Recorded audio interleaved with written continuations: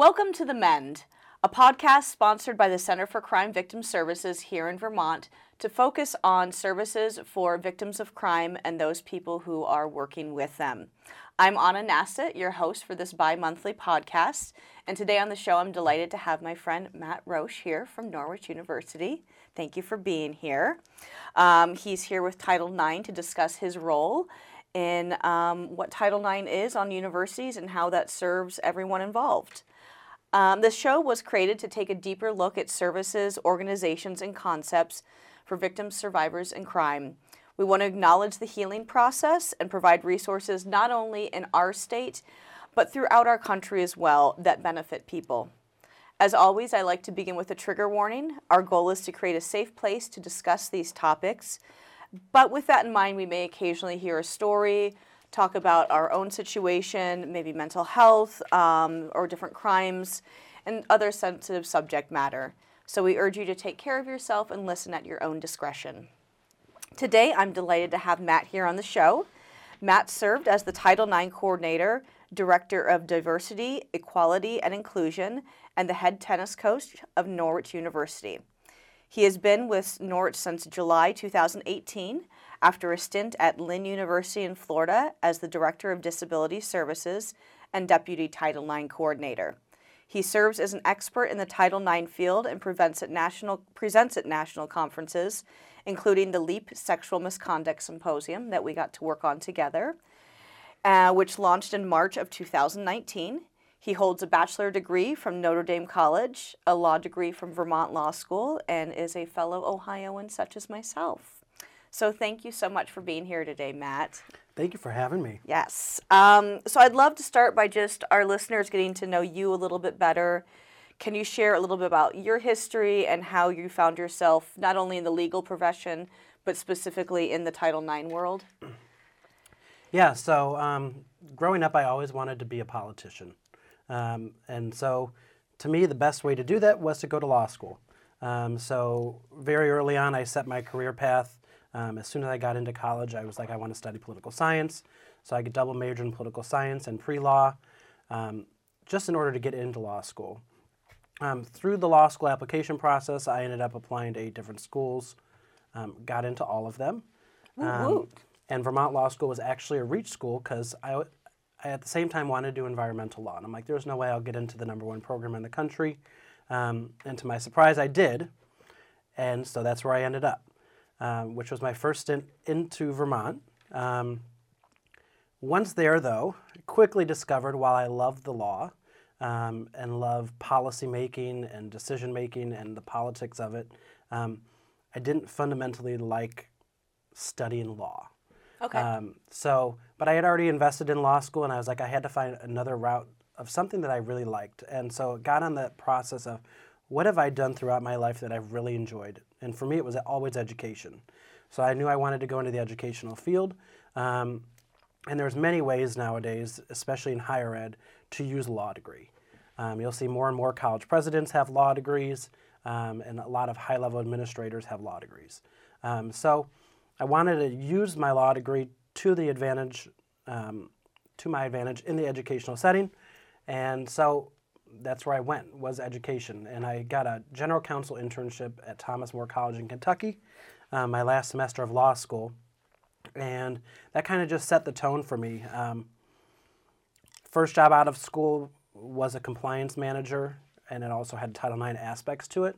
And I really kind of fell in love with the process and policy and procedures that were tied to Title IX and what it did for students and the supports that it put in place for both parties that were involved in any sort of incident, and the supports. Because what I don't like that people have a tendency to describe Title IX offices as is an investigative office. While it's a phase of what we do, we are also a support and resource office.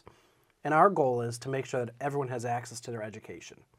And so I feel like being a Title IX coordinator, you have a bigger impact on a lot of students' ability to stay in school than many other members of an educational institution. Awesome. Which would lead me to the big question is, what is Title IX? I'm familiar with it, and you're kind of already reaching right into that. So can you just explain to our listeners who might not understand what Title IX is, how it started, how it works, just a brief overview of it. Yeah, so I think there's a lot of misconceptions about what Title IX actually is. So Title IX was a 1972 civil rights law that was passed to prohibit sex discrimination in education setting. So a lot of people believe that Title IX solely is around gender equity issues, and that's a piece of it. So some think it only applies to women, which is false. It applies to everybody that's involved in an education setting. And a lot of people associate it with gender equity in athletics specifically, which again is a small aspect. So the law itself is only 37 words. Very small law for federal legislation, but it is being expanded right now to a 126-page document by the government that is expanding Title IX. So while the actual language of the law only says prohibits sex discrimination in education setting, other laws have come in and supplemented it to expand it to what a Title IX office is on campus. So laws such as the Violence Against Women's Act, the Clery Act, the Campus Save Act, things like that have all expanded it to include sexual harassment, sexual assault, excuse me, discrimination, sexual exploitation, stalking, things like that that would not originally have just been encompassed within the Title IX legislation. Awesome. So its history is really rooted in equal opportunities. How has Title IX evolved along? I mean, there's obviously this huge document that's being produced that we won't even get into right now. But how has it evolved into working on campuses? I'm going to go specifically kind of into sexual assaults and crimes such as that. So how has it evolved into working with students, faculty, everyone on campuses? Yeah, so there's a lot of facets of what, in my mind, an effective Title IX office does. One, it is a reporting body. So on campus, our staff and faculty are all mandatory reporters, or what we would call a responsible employee. So we're constantly training them on what their obligations are, what to report, how to report, where to report, what to include in those reports, what services we can offer, what is going to happen when a report is filed. Is everything going to automatically turn into an investigation that has discipline tied to it? Or is there informal resolutions? Or are we just going to give education? Are we going to provide academic accommodations, housing accommodations, things like that? So one thing that, as I came into Norwich, they were in a tough situation with past events that had recently happened. And so there was a lack of trust in the Title IX office, which you'll see at a lot of campuses. And so what I really wanted to do was make sure that we became a visible body on campus. So students began seeing us in a different light and having that trust that we're going to follow our process and policy, that there's going to be an outcome to a case, and that we really are going to not shove anything under the rug, which is what you hear a lot in this area. And that is one thing that I don't think should ever happen, right? Right. So as you do this, reports just start to go up, right? Because the trust is there, the trust in the process is there, naturally reports start going up. So you're seeing a higher percentage of reports on campus. Yeah, so my first year we saw almost a 300% increase in reporting. Wow. And that's because you were building trust Yep. with students, with faculty, with everyone. And Yep. yeah, and I've seen evidence of that on your campus, of the work you've done. Yeah, and there was just an understanding of what to report and what was going to happen. So on a small campus, you have a lot of other fears that exist that maybe in general society don't exist. Say we were involved in an incident together, I'm likely still going to see you on a daily basis. Yep. Because we are in a closed, confined area. While there might be a no contact order saying we can't speak to each other, you're still going to see me. And so that creates an extra amount of fear that doesn't exist outside of a college setting. But sorry, I know I'm jumping all over. That's okay. So the other thing that our office does, we do a ton of programming. Programming, training, awareness education, prevention education. Raising awareness is what's going to create your prevention. Yep. And eventually, once that prevention education is out there, our numbers should start to decline. We're not at that point yet, but our office has a goal of at least 1 or 2 programs every single month. And they're focused on different things. Some are on gender discrimination, some are on dating violence workshops, some are on sexual assault awareness. And our office has really expanded out more now to discrimination, not just in sex and gender based, but also in race and religion and all the other protected categories as well. Yeah. And you've done a great job creating programming over there. I mean, we know each other, and so I see the different programming you're doing, and I've been lucky enough to come over and participate, and just I feel like the work that you've done, especially getting the students involved and starting, was it LEAP, the Student Coalition, has been huge to having not just the faculty saying things, but the students, your peers. I'm glad you brought LEAP up.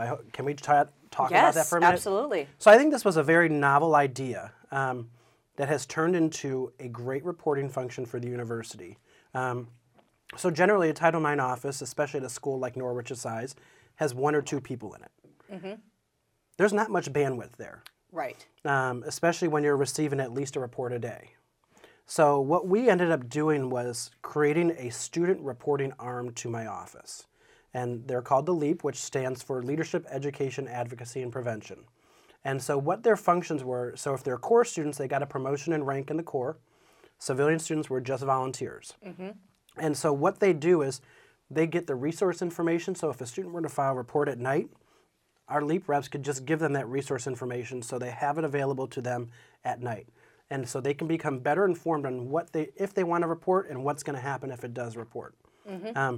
They also serve as mandatory reporters. So if a student comes to them and says, hey, I would like a resource folder, they're just going to give you a resource folder. However, if they say, I need a resource folder because I was sexually assaulted, they're now reporting that to the university and ensuring that the proper response is going to occur. Mm-hmm. And then they also help us with programming. And so what this has done is put a student in every single dorm Okay. that has those resources on a nightly basis. Whereas we're not there at night, they still had the same resource and the outreach available to them that as if we were still there. That's awesome. I think that's a great program, and I mean, just being able to work with the students on some of the activities that I've come in for doing, it's just been delightful to work with them, and the pride that they take in being able to bring in a speaker or to be able to work with their peers is really exciting. Can you just really quickly tell people what a mandated versus non-mandated reporter is? Yeah, so that's a tricky question. Yes. So under Title IX, they're called responsible employees.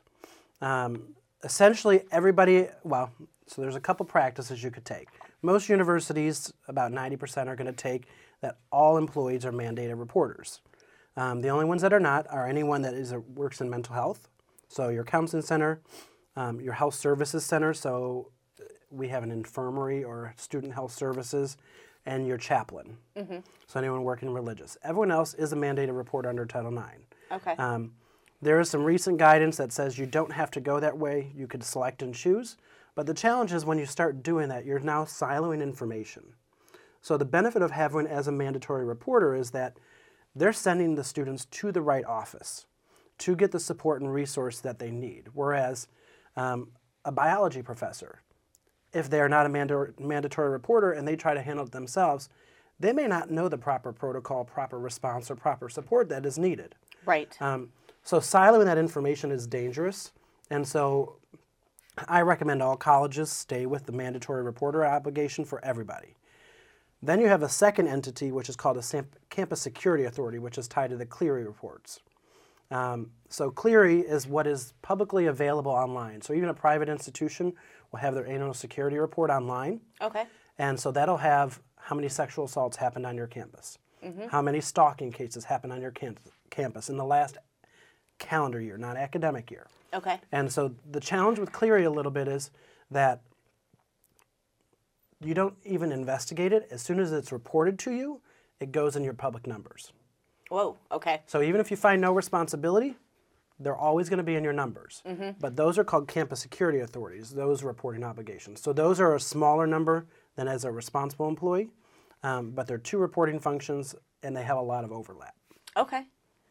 That makes sense. I know that I've had personally, like, friends of mine who are professors who are like, one of them specifically who's a writing professor who, deals with creative writing.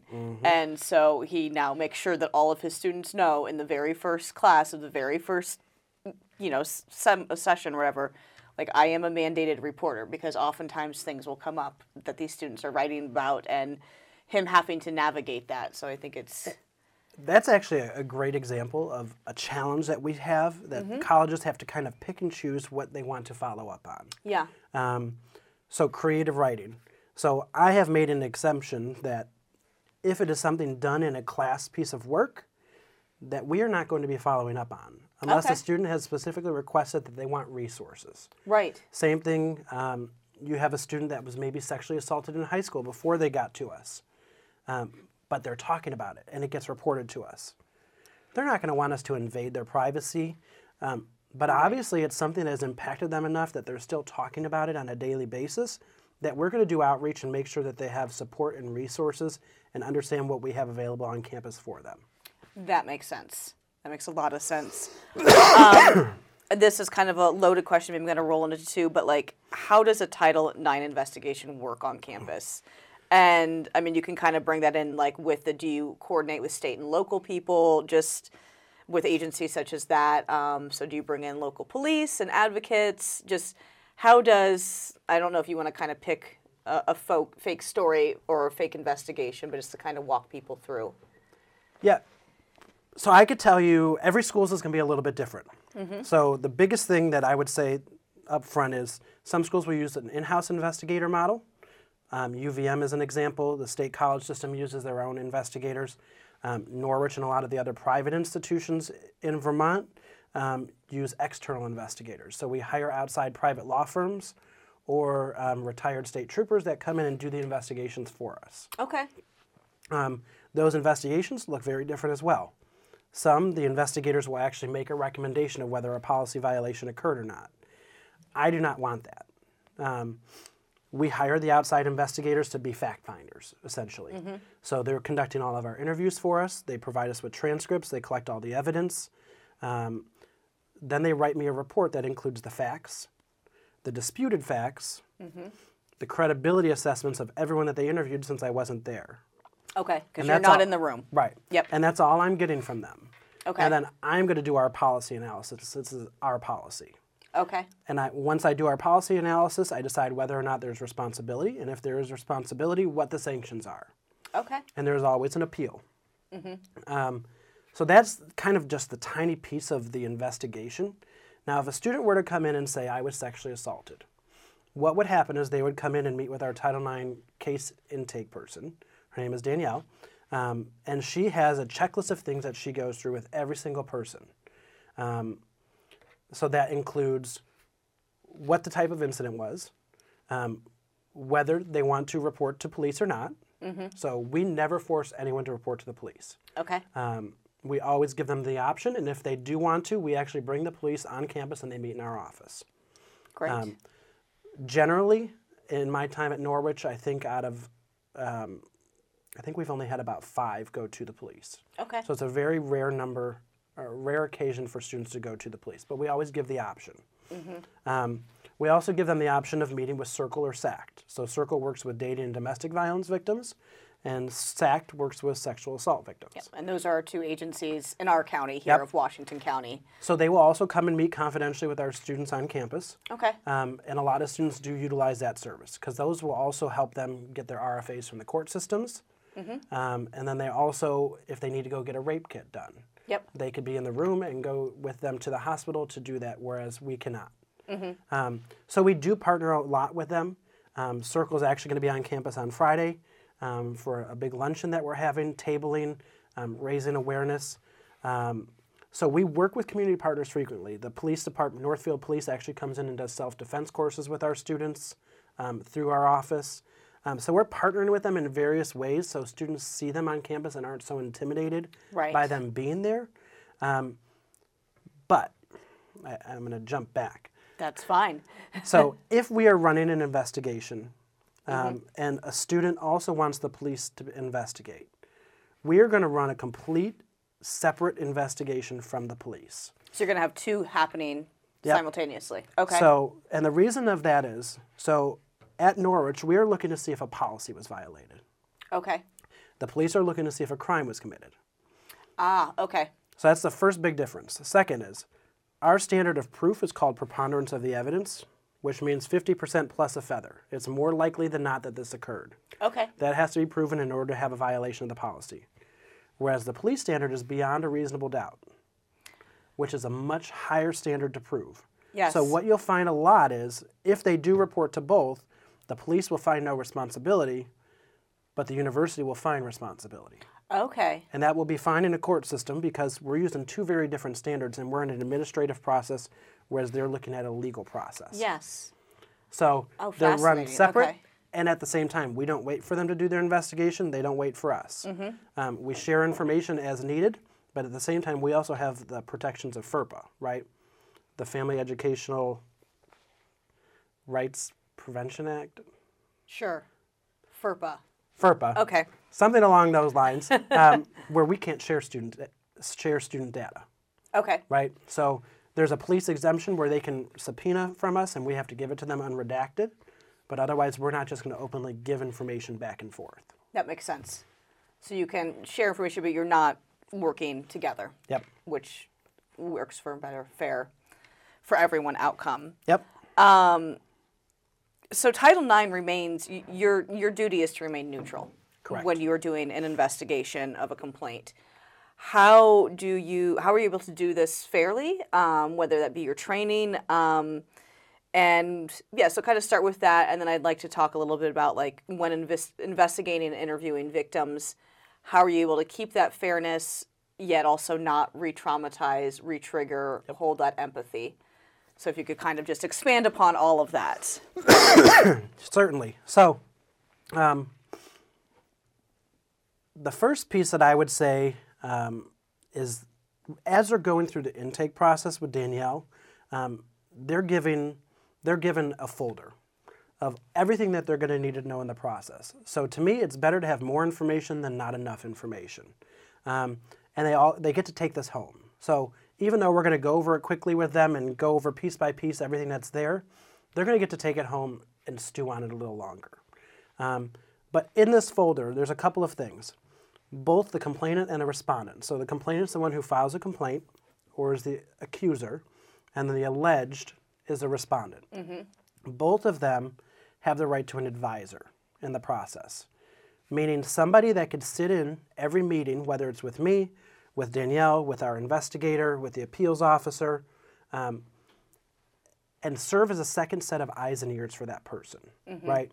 Make sure that we're not misconstruing any statements. Make sure that we've documented everything properly. Make sure that we've collected the right evidence from them. Just the basic things. And then they also serve as essentially a support person, right?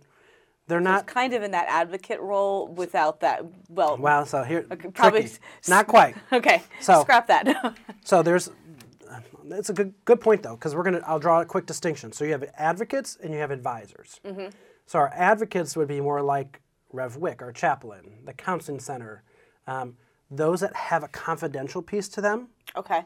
So they cannot serve as an advisor in our process. Okay. However, an advisor is still a responsible employee. They're a support person for them, but if that student then discloses, yes, I committed this sexual assault, they have a legal obligation to tell us that this student admitted it to me. Okay. Yep. So they are more of a resource, is what I would say, to help guide them through the process. Then the second thing that they get in that folder is a complainant and respondent's rights guide. Okay. So we lay it out. It reads like a patient's bill of rights, and it's one form, both for complainant and respondent. So both parties have the same exact rights in the process because we want it very clear that we are an impartial office. Yep. Our job is just to find the facts. So we go through point by point with them. They sign off on it. They get to retain a copy. Then we go over the supports and resources for both, right? So I've already mentioned some of them. So no contact orders are things that we do very frequently. Housing accommodations. So say we live on the same floor and we're involved in a case together. Probably not going to want to live next to each other. Right. So we will facilitate a housing move. We also have safe rooms on campus. So maybe we can't facilitate that housing move right away, but you feel unsafe being around me, I can put you in a safe room for the night. Okay. Where nobody else on campus knows where those are located. We also can do academic accommodations. Maybe we're in the same classes. We don't want to be in the same class. Correct. Or maybe we're okay being in the same class, but we have a no contact order, so we need to notify the professor that these two can't be working together in groups. Yep. So we are really more of a, that's why it's a Title IX coordinator. We're just coordinating the case behind the scenes. That makes sense. We're not actually running the investigations. Yes, I decide the case outcome, but I'm very hands-off throughout the process. Yeah. I also recuse myself from some cases, so maybe somebody on my tennis team is involved in a case, or one of the LEAP kids gets accused. I'm not going to be the coordinator that's overseeing it because I know them too well. Yep, absolutely. So we You have need to remain backup fair Title IX and coordinators. impartial. Yep. Yep. But more on the victim front, what I would say, the re-traumatization is a big thing. So we've really adjusted our practices to kind of fit this. First of all, one of the only requirements for our outside investigators is that they use trauma-informed practices, and they have to provide certifications showing that they utilize that. So we use a benefit from United Educators, which is our insurance carriers, and so they are the ones that verify that, yes, they have the trauma-informed training that is required in order to serve as that investigator. The second thing that we do is when we do intake, generally a lot of schools will ask a lot of questions at the intake process. We don't ask any questions. That makes sense.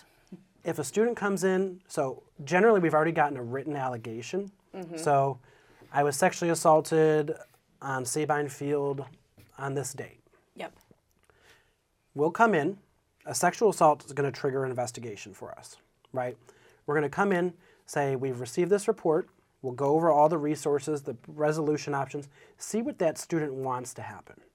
Maybe they don't want an investigation to happen, and we try to honor those requests, but certain things we will override them.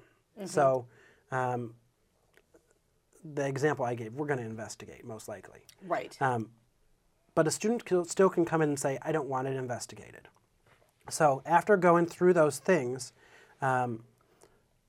what Danielle will do then is say, is there anything else that I should know about this or that you would like us to know? And then if they want to go into telling their story, they can. But they have no obligation to tell us anything because when they're going to tell the story that is important is to the investigator, Right. who is having a running transcript of what is going on. Because when we're meeting, we are not recording our meetings. We're taking notes as accurate as we can, but we want to have a one-on-one conversation and make that student feel supported. Yeah. Right? So it is more important for them to tell our investigators what is going on. So we have completely removed questioning out of our intake process, which to me is a very victim-forward process to utilize. Absolutely. I would say that's probably the biggest thing that we've done.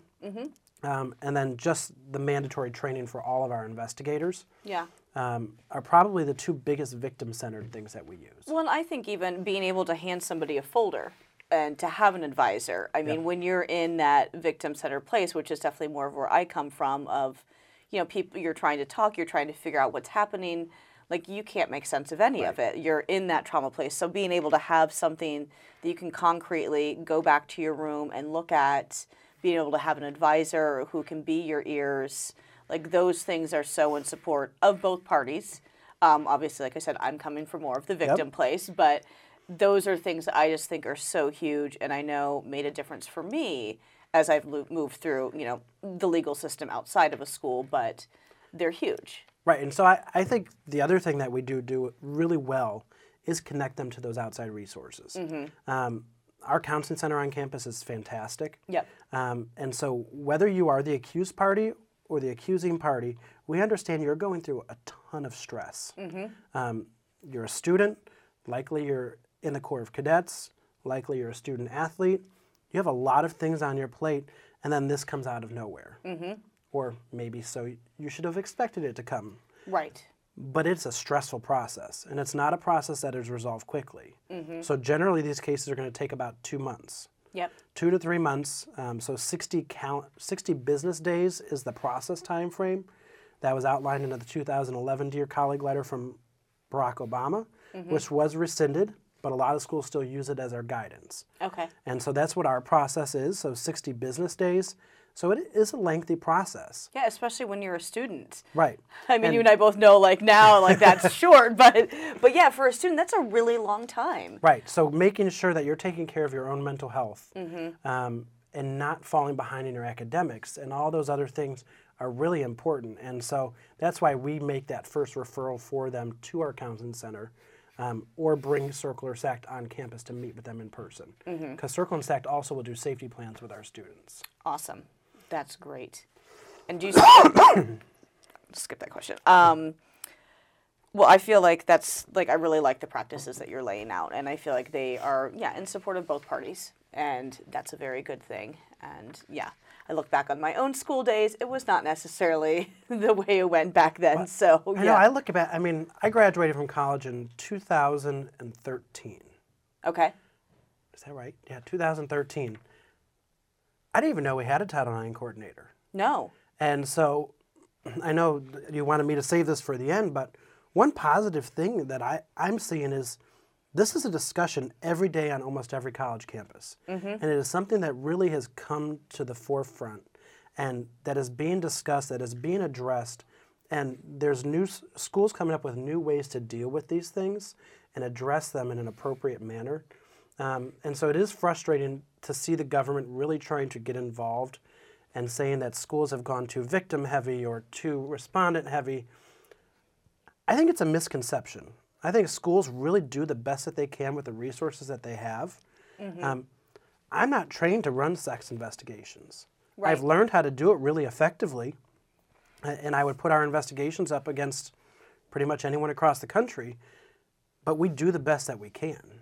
And the volume that is there compared to if you look back in 2009 when I was in school, where I'd be shocked if they had 1 or 2 complaints.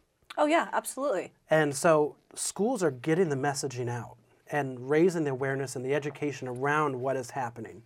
And so it's kind of a pro and a con of,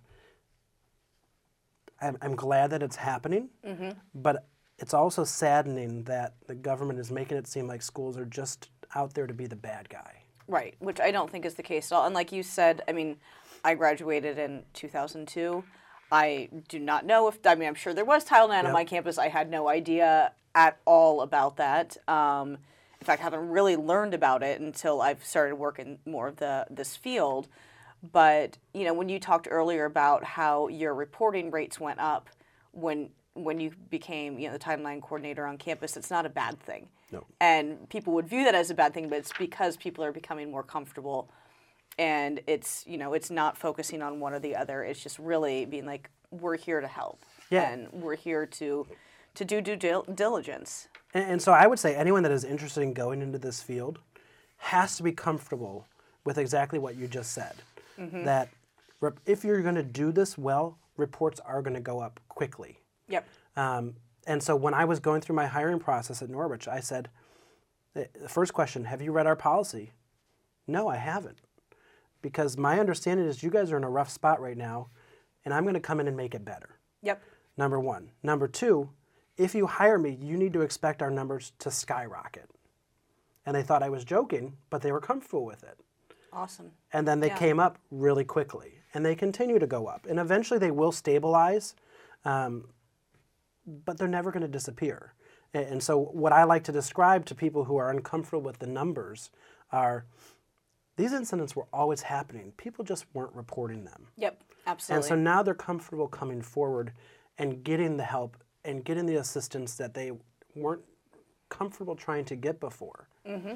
I 100% agree. I know for myself when I had an incident happen on campus many years ago, did not know I could report. And instead my grades suffered horribly. I almost, had to take an extra semester of school, had a lot of mental health needs, and because I didn't know that I could report. I didn't know that was something that was even there or offered. And, instead it was really debilitating to my life. And luckily had the right professors who were like, there might be something wrong here. And I was able to remake up those classes. But yeah, it's just, to be able to have that awareness of those things out there that can help everyone and provide resolution and set the students up for success as they move forward is key.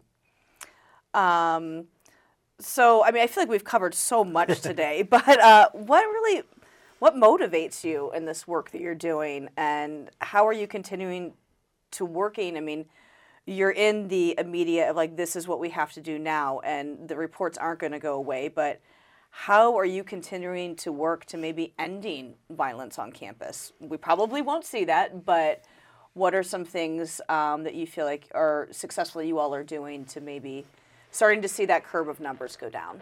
Well, so we actually hosted a play about 3 weeks ago now. It was called Intrusion. So every one of our student athletes was there. So about 400 student athletes attended. And it was a play that was set 20 years in the future. And rapes no longer existed. It was a unique premise. And so it was a one-woman play, and she played 8 different characters. Oh, wow. And it highlighted the various different types of rape, and how rape culture had disappeared in only 20 years, and that it took a concerted effort from the entire country to make sure that it was eradicated and holding each other accountable for their behaviors. And it just quickly diminished. It's a little unrealistic, a little far-fetched, but the concept of it is great. The more that we raise awareness, the more that we educate, the more that we continue to program and ingrain in our young people's minds that this behavior is not okay, it's not going to be tolerated, the quicker it is going to start going away. Absolutely. So I think what motivates me is that no matter what the view of me is on campus, is that I know that for at least one student, that I am viewed as a support resource and someone that they can go to, and someone that understands not what they've been through, but what they may be going through. Because I've seen so many people involved in the process, so they're willing to come to me and talk and ask for assistance and get the right supports that they need. So I think the more that that's why I program a lot. So a lot of Title IX offices don't have the time or ability to program, but I think it's probably the number one priority that I have. So students do see us in that different light. It motivates me to be seen on campus, to get in front of our athletes, to get in front of our students to say, hey, we're here to listen to you. We're here to see where you guys are and meet you there, instead of you coming to us. And so I think a lot of times what support resources struggle with on campus is we're so inundated with work that we don't go meet the students with where they are. And so flipping that model and having us go to them really has been a huge motivating factor for me, because the student engagement levels have just skyrocketed. Awesome. To have 400 student athletes in one room for a training was astounding. And not only that, 200 of the 400 completed their assessments, which I know you're a speaker.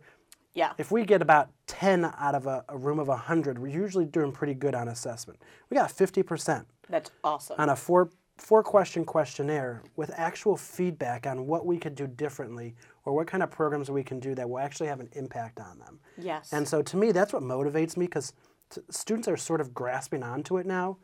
And I think what we do in college a lot is we do a lot of fun programming, but college is a place for them to learn. Yeah. And so that educational programming that's going to give them life skills and lessons is what is really pivotal in their growth. And so I think we're able to offer that, and it's really motivating. Absolutely. I know, I mean, I don't do a ton of university. When I do, like I was just at Penn State, I've gotten to speak at Norwich and did a big all the athletes at Ohio Dominican last year, and just, you know, these are the people who are going to be leading our country. These are our future makers, and being able to talk about these subjects with them and seeing their response, seeing their awareness, seeing empathy, or just changes in language and behavior, it's really motivating to be like, okay, like maybe it won't be 20 years, but maybe we actually can see a big difference. I agree with you 100%. Yeah. Awesome. I feel like that's a really good note to wrap up on. Are there any more kind of main points that you feel like I've missed out on, or things that you want to share around Title IX on campus? No, I mean, there's some fun programming that if community members are interested in learning about. I would love for you to share that with us. So generally, all of our programming is housed at norwich.edu/title-ix. Okay.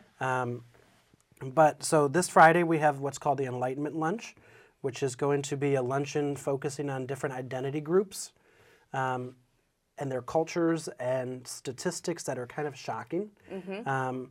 It's a free community luncheon. Then we have Walk a Mile in Her Shoes, which is a national program where men wear women's high heels and actually walk a mile around campus to raise awareness of gender stereotypes and also sexual violence towards women. Yep. We also have Dr. Maura Cullen, who is a national expert who actually lives in Vermont. Oh, great. Who will be coming on campus to talk about taking the adversity out of diversity. Okay. We've already done a lot of our programming for this semester, but those are the big three that we still have left that I think are very exciting, that I welcome anyone to come out to. And if anyone has programming ideas that they would like to see happen either in the local community or at Norwich specifically, because we do have the space to host it, please reach out to us. We're always happy to partner with community partners, collaborate or assist. I know we were helping develop a program for the Vermont Schools Against Racism conference that's being held at Randolph Union High School. Great. So we're willing to be a very helpful community partner. That's awesome, and you've definitely proven that to be so, and I know I've enjoyed that partnership. We've enjoyed having you. Thank you. Matt Roche, it's been a pleasure having you here today from Norwich University.